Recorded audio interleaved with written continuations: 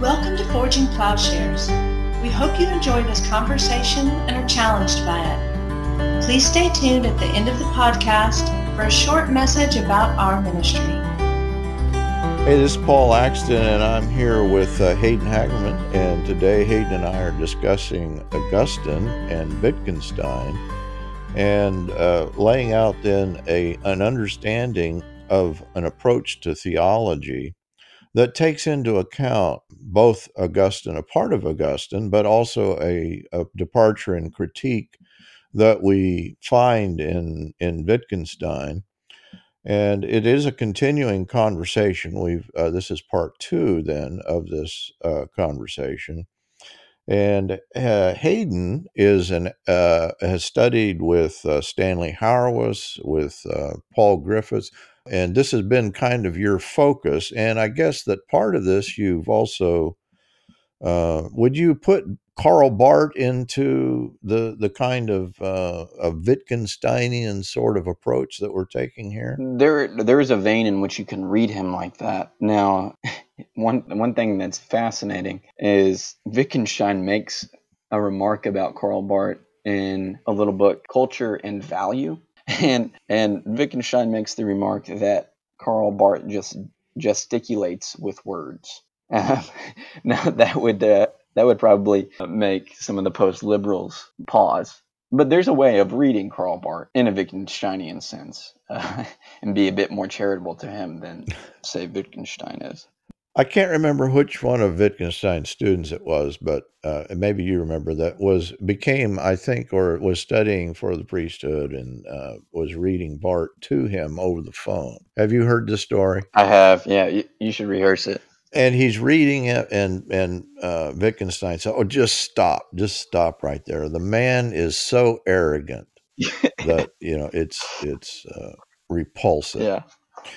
Now we might, others have said yes, but that's not the end of the story. That in fact Wittgenstein later came back to Barth and seemed to have developed at least a better appreciation.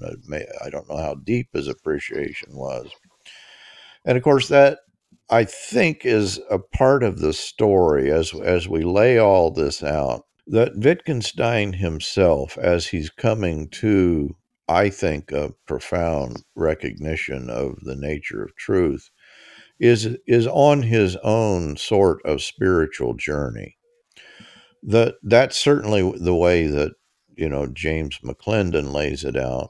And since McClendon wrote his trilogy, the diaries that of Wittgenstein have also then laid out. I encountered in Japan, strangely enough, through a Japanese translator of the diaries, in which Wittgenstein certainly was never any sort of full-blown Christian, to say the least, but he was certainly on a path very similar to Tolstoy from, World War I, that he's reading Tolstoy. And and this was the translator, the Japanese man's point, that you really can't understand Wittgenstein apart from the spiritual journey or his own individual journey, that he's really describing then a kind of theological understanding. And this was the way he put it, that the Tractatus, the philosophical investigations, that if we would characterize these in regard to philosophy as we have it, that here is philosophy not in an arrogant, prideful sort of way, but here is a humble approach. And of course, the way that ties into Wittgenstein's life is here is a man who many just was insufferably arrogant and prideful, and he himself then was on a journey in which he's trying to achieve a level of humility. Yeah, so there's a couple points to that. Part of his biography, I think you narrated very well, that it was a journey for him spiritually, to the point where, as you mentioned, in World War I, he used to carry around Tolstoy's The Kingdom of God is Within You, and he was openly a Christian. He came from a Catholic family and had Jewish heritage. And in Culture and Value, and I've done some work elsewhere on this. Well, there he speaks about wrestling with being a Jew or having Jewish heritage. And some of the remarks that he makes are, to say the least, fascinating. But he talks there about why he can't be a Christian. And this directly connects with most of his work in the investigations about the sort of person who is a Christian isn't too soft and isn't too hard. He gives the example of being stamped by Christianity. If you're too soft, the stamp won't stick. But if you're too hard, the stamp will kind of be fragmented and broken. And so he talks about becoming a Christian as a sort of, I think, in the Aristotelian mode, a training of the affections. That there's some work that has to be done. It's not that you're just presented with the gospel apart from who you've been and who you are. But leading up to those moments of encountering the gospel, you're already a type of person possible of receiving the gospel. And of course, we can think here of the parable of the sower. And I think that directly fits in with Wittgenstein's own comments about receiving the message of Christianity. You mentioned James McClendon, and one of the things that I've been thinking about and that we thought about when I was in that Hauerwas Paul Griffiths course on Wittgenstein, whether it mattered whether Wittgenstein was a Christian. McClendon wants to say that it did. Hauerwas and Griffiths wanted to say that it didn't really, because there is in Wittgenstein enough fodder for thought, and enough Christian-like stuff that we can just happily take up. And that seemed to be a comment that you were making, was that there's approach that Wittgenstein's approach is deeply Christian in the sense of its humility, of its therapeutic elements, of its calling us back to what kind of creatures that we are, namely human, and that we are creatures. So it's something I think that is worth thinking about, whether it matters whether he was explicitly Christian. Now, of course, he died with receiving the last rite. So on the Catholic viewpoint, he died as a Christian, but it's still worth thinking about. The issue is not whether he was an Orthodox Christian, which I don't think he ever was, but maybe expanding what, the journey toward what it might mean to be a Christian. That certainly he never joined a church. He never identified with any kind of recognizable body of Christians, but thought of this as a kind of personal journey. I think that what you've described then is that the whole notion of a kind of Christianity as something that just happens to somebody and then it's finished, rather than a path or a way that people follow. That's the significant theological shift that's going to come with people like Hauerwas, with people like McClendon. I think that's flowing out of post-liberalism. That is very Wittgensteinian. In other words, instead of the Lutheran Calvinist kind of idea, well, now I've been converted, now I've been saved. Rather, what we're seeing is, well, no, actually, Christianity is a path. It's a way. It is the way that one follows. And it may be that Wittgenstein then is in the early stages, maybe of that path on a journey toward truth. That and this is the significance of the diaries.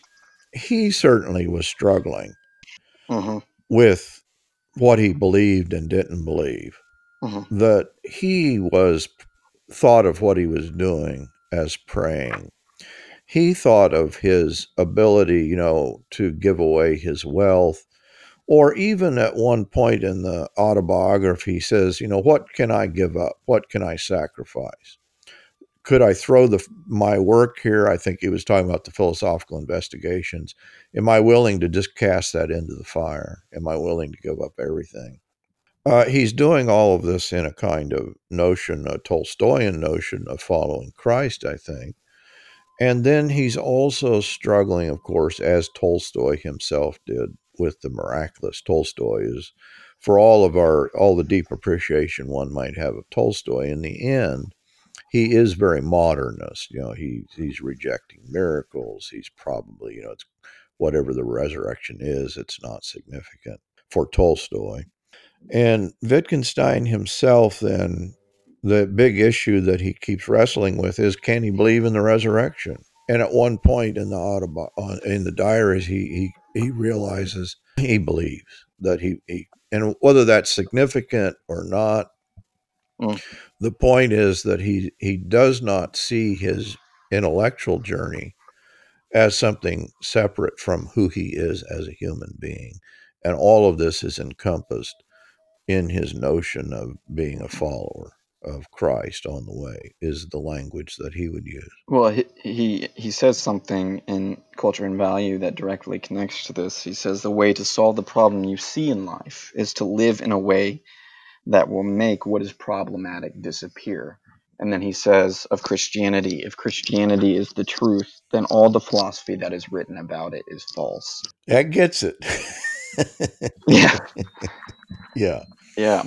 So for listeners that are interested in this subject, certainly consult the diaries that Paul was here mentioning, but look at Culture and Value and look at his lectures and conversations on aesthetics, psychology, and religious belief. And I think what you'll find there is fascinating and worth thinking about. I've gotten us off track here. That partly the project we're doing, though, is to tie what Wittgenstein is doing into his critique of Augustine in their depiction of language. And part of your point is that we can take the introduction to the philosophical investigations and just picture what he's wanting to do as a complete departure from and critique of Augustine. But your point is, well, that's an oversimplification. That Wittgenstein hasn't enough appreciation of Augustine to recognize that it's not simply a critique. Run down for us then how the two might in fact converge, or how we might complicate a simple picture of them as contradicting one another. Well, I read in the last podcast from a book called Teaching Christianity, On de Doctrina Christiana in Latin, where Augustine talks about language and sets it within what Wittgenstein might call agreements and judgments. That is to say that what we say about a thing varies from context to context on the basis of how we use that word. So, for instance, if I'm gonna talk about the bark of a dog, I'm talking about something that's peculiar to a dog. But if I talk about the bark of a tree, etc. So he's, I think, in deep agreement there, at least in that portion, with Wittgenstein, that what we say is intelligible within a context of use. In addition to that, in some ways, Augustine is very much like Wittgenstein in his approach. In this case, his approach to theology. That is, if we want to know who God is, the way to arrive at a deeper knowledge of who God is not in any abstract sense, but it's in the words that we say. You can read his great The Trinity on this, that if we want to say that God is Father, Son, Holy Spirit, then even the way that we talk about the Lord being Trinity, it's going to go something like this. Trinity, the Lord is, not the Lord is Trinity. If we put it in that second way, we're tempted to think that the Lord is Trinity and something else. But if we begin with Trinity, the Lord is, that's simply who the Lord is. There's nothing to add on to that. It's not that the Lord is Trinity and a host of other things. It's no, Trinity, the Lord is. And I also think there's resources in Augustine too where it matters how we name God. So in most conversation, where I'm being more thoughtful, which is not in very many conversations, by the way, but I'll refer to God not as God, but as the Lord, kind of the all caps Lord that you find in the Old Testament, which is, translating the Tetragrammaton, because you can read Exodus 3:14 precisely in this way, that this is the name that the Lord gives himself, or gives his people to use. And God, for us, we're tempted to think that the Lord is a God like other gods. We're tempted to think that God is a proper name, that God is a kind term like God or gods. But the Lord isn't one of those things. The Lord isn't Zeus. The Lord isn't Athena. The Lord isn't Superman, right? We find those resources in Augustine. And that's a deeply Wittgensteinian move, I think. If you're going to get to the essence of God, then know that it's going to be expressed in your grammar and what you say about God. So let me see if I can restate what you said, that God is not a noun in the crude sense that we might have, that a thing or an object, but by just stating it the way that the idea that beginning with Trinity, what you're beginning with is a dynamic person, and that if this person then is the essence, again, maybe that's the bad word, but truth, in other words, we're characterizing the nature of truth, the nature of ultimate reality, that our tendency is to reduce things to nouns, to objects, to things. That's right. That in Augustine himself, then, though he may have, in some places, an inadequate view of language, that he escapes that in other places in his very depiction of God.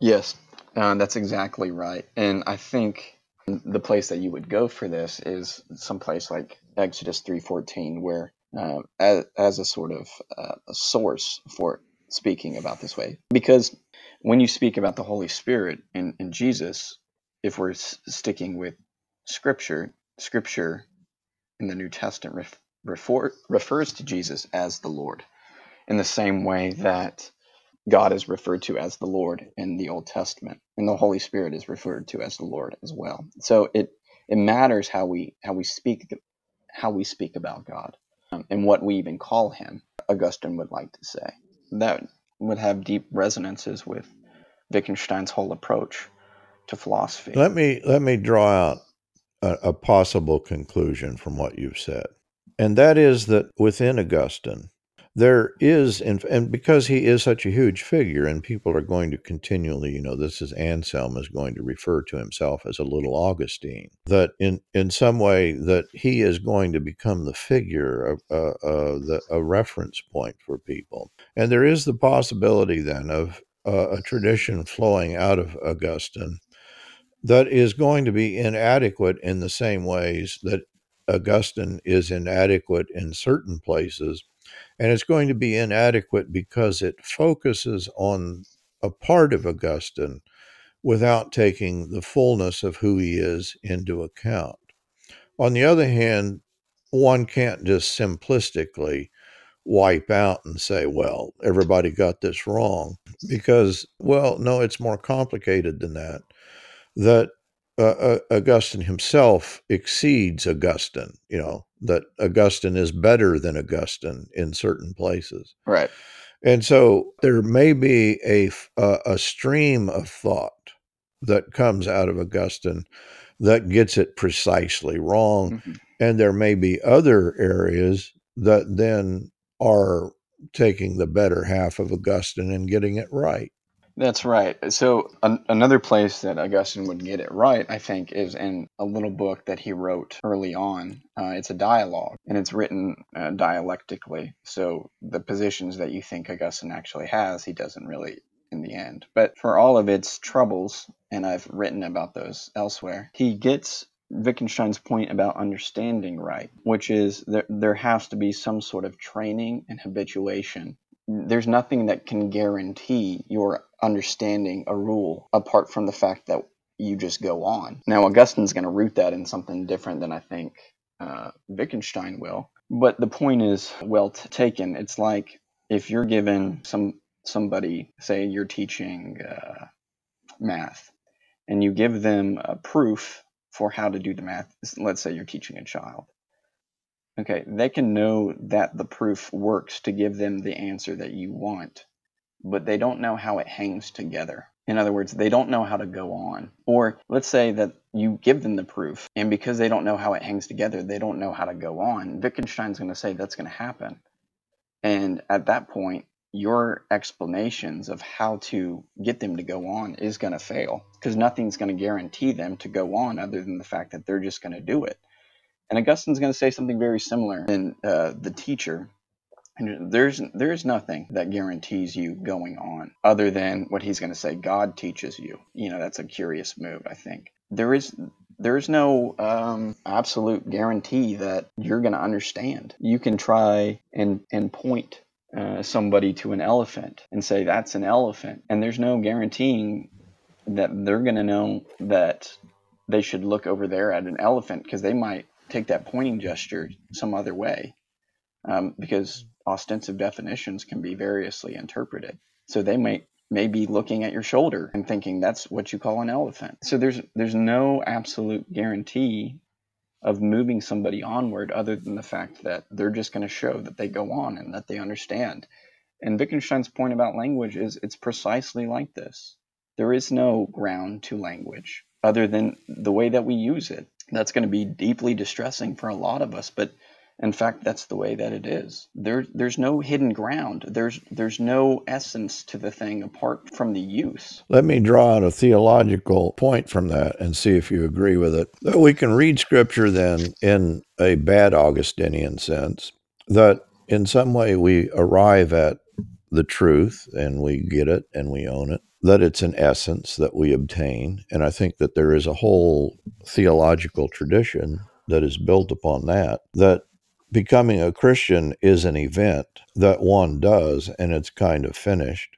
And what you're describing then, well, no, actually, as with language, so with truth, the point is not to obtain a doctrine, obtain, something as if you own it, but it is to go on in the way that Christ goes on. It is to go on in the way that the disciples, the apostles go on. That the point is to be able to follow the rules here, not in a legalistic sense, but in the sense of a game, in the sense of a form of life, that we know how to travel this path as a discipline because we now understand how the words of Christ, how who Christ is, applies in the context in which we're in. So the point of Christianity, what you've described is a very different, if we apply it theologically, it's a very different point to reading Scripture. Why do we read the Bible? Do we read it to obtain the truth, and close the book? Or do we read it to go on in the way that Christ went on, to continue on, if we're thinking in the terms of the book of Acts, that this story continues in our own lives. And it is then a discipline. It is, the point of it is to see, did we really get it? And if we shut it and when it's over with reading, or if we're finished reading and we're not able to follow the rules in a Wittgensteinian sense, we've not come to the truth. If I can add two things to that point, here I would just quote Augustine in his reading of Isaiah 7. And he's going to be reading it through a translation of the Septuagint, but the way that it's going to be read is, in order to understand, you must believe. There's no guarantee to an absolute understanding other than an acting out. And here I think you get deep resonances with Kierkegaard and Wittgenstein, where it's like, when all of my justifications are exhausted, I just act. I just move forward.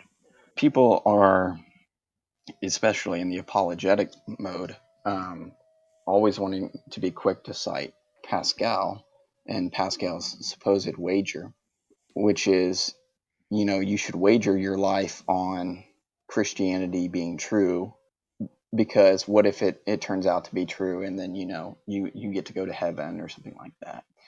Well, Pascal complicates that because he's in a conversation with another individual. That individual is pressing him on, but how do I know it's true? How do I know? How can I be certain? Or we might phrase it as, I'm struggling to have faith. How can I have faith? And Pascal's answer to him, which might be deeply distressing to most, is just come to church. Come to church. And that's going to be the answer. That's the living out. That's what it is. If you want to know what this thing is, you've got to live it out. There is no arriving at its truth apart from the living out.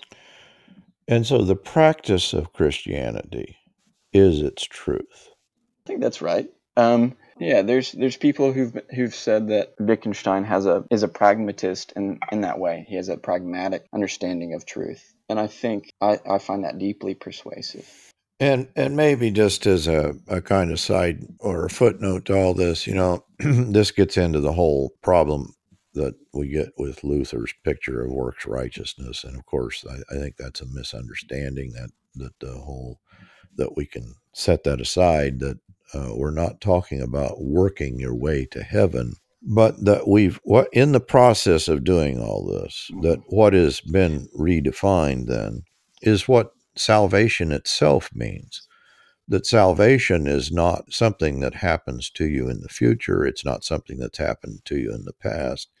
It's this process of life, that life is itself salvific, that the moments of life are salvific, that entering into this truth is salvific. And what is meant by salvation then is not simply, going to heaven when you die, but it's a participation in the person and work of Christ, in the person of, in a kind of Trinitarian love that we can experience. And there then is a redeeming of the time.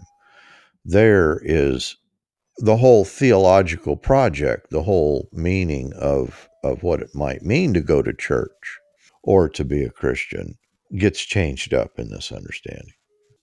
That's right. And I mean, what you said is kind of the sacramental view of reality that, say, Catholics would hold to, is that the sacraments model the journey that we have at each point in time, whether it's the entrance or birth, baptism, is the joining to the person of Christ.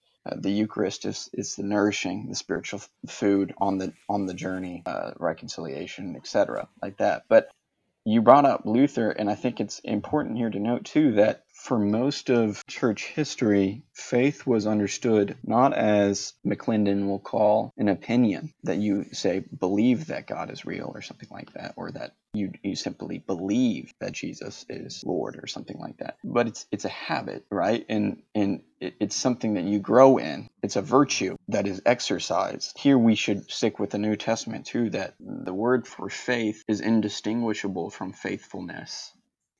So that faith is something that is inherent to our living out a life in conformity to the person and work of Christ. It's not something that you just apprehend or believe to be true in the way that I believe that the sun is 91 billion miles away or whatever. It's that my life is modeled in a certain way in which I constantly have to exercise the virtue of faith, where I live out that I think Jesus is the Lord, or that I take that to be true. It's not just an intellectual assent. I'm curious that you've studied with Hauerwas, that sort of in a post-liberal, but I'm wondering what the takeaway is from the Yale post-liberals.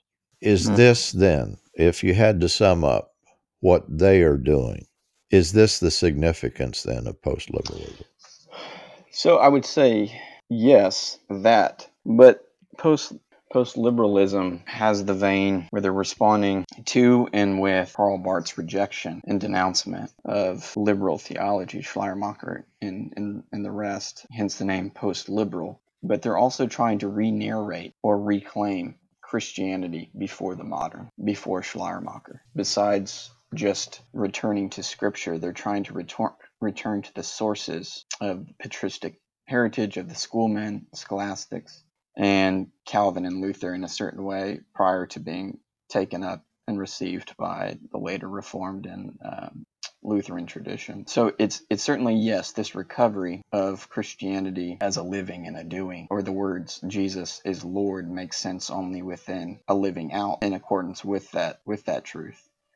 But it's also that there are resonances and resources in Christian history that can help us better understand what it means to live that out. What I would say in historical sense would, they're receiving from Karl Barth after Wittgenstein a certain way of conceiving Jesus as Lord, but they're also receiving the work of the Nouvelle theologians like Henry de Lubac and Jean Danielou, who are returning to the patristic heritage of reading Scripture. And the picture is that that Wittgenstein is in fact an avenue to that sort of recovery. Certainly. It's a rejection of that noun-based view of language, of the descriptivist, reference-based view of language, that words just named things, and that we can know those things independent of our words. Hayden, I think we've had a significant conversation. I'm thinking of all kinds of ramifications, but we should probably bring this to but we've about run out of time here. And so this has been a great conversation. I sure appreciate you being here. Absolutely. Thanks for having me on. Forging Plowshares is a community dedicated to cultivating the peaceful kingdom by providing in-depth, transformative biblical and theological education and discipleship. If you have been moved by this podcast, please remember to share on social media. If you would like to know more about Forging Plowshares, would like to contact us with questions, want to ask about how you can get involved, or for more information about how you can support this ministry, please go to our website at forgingplowshares.org.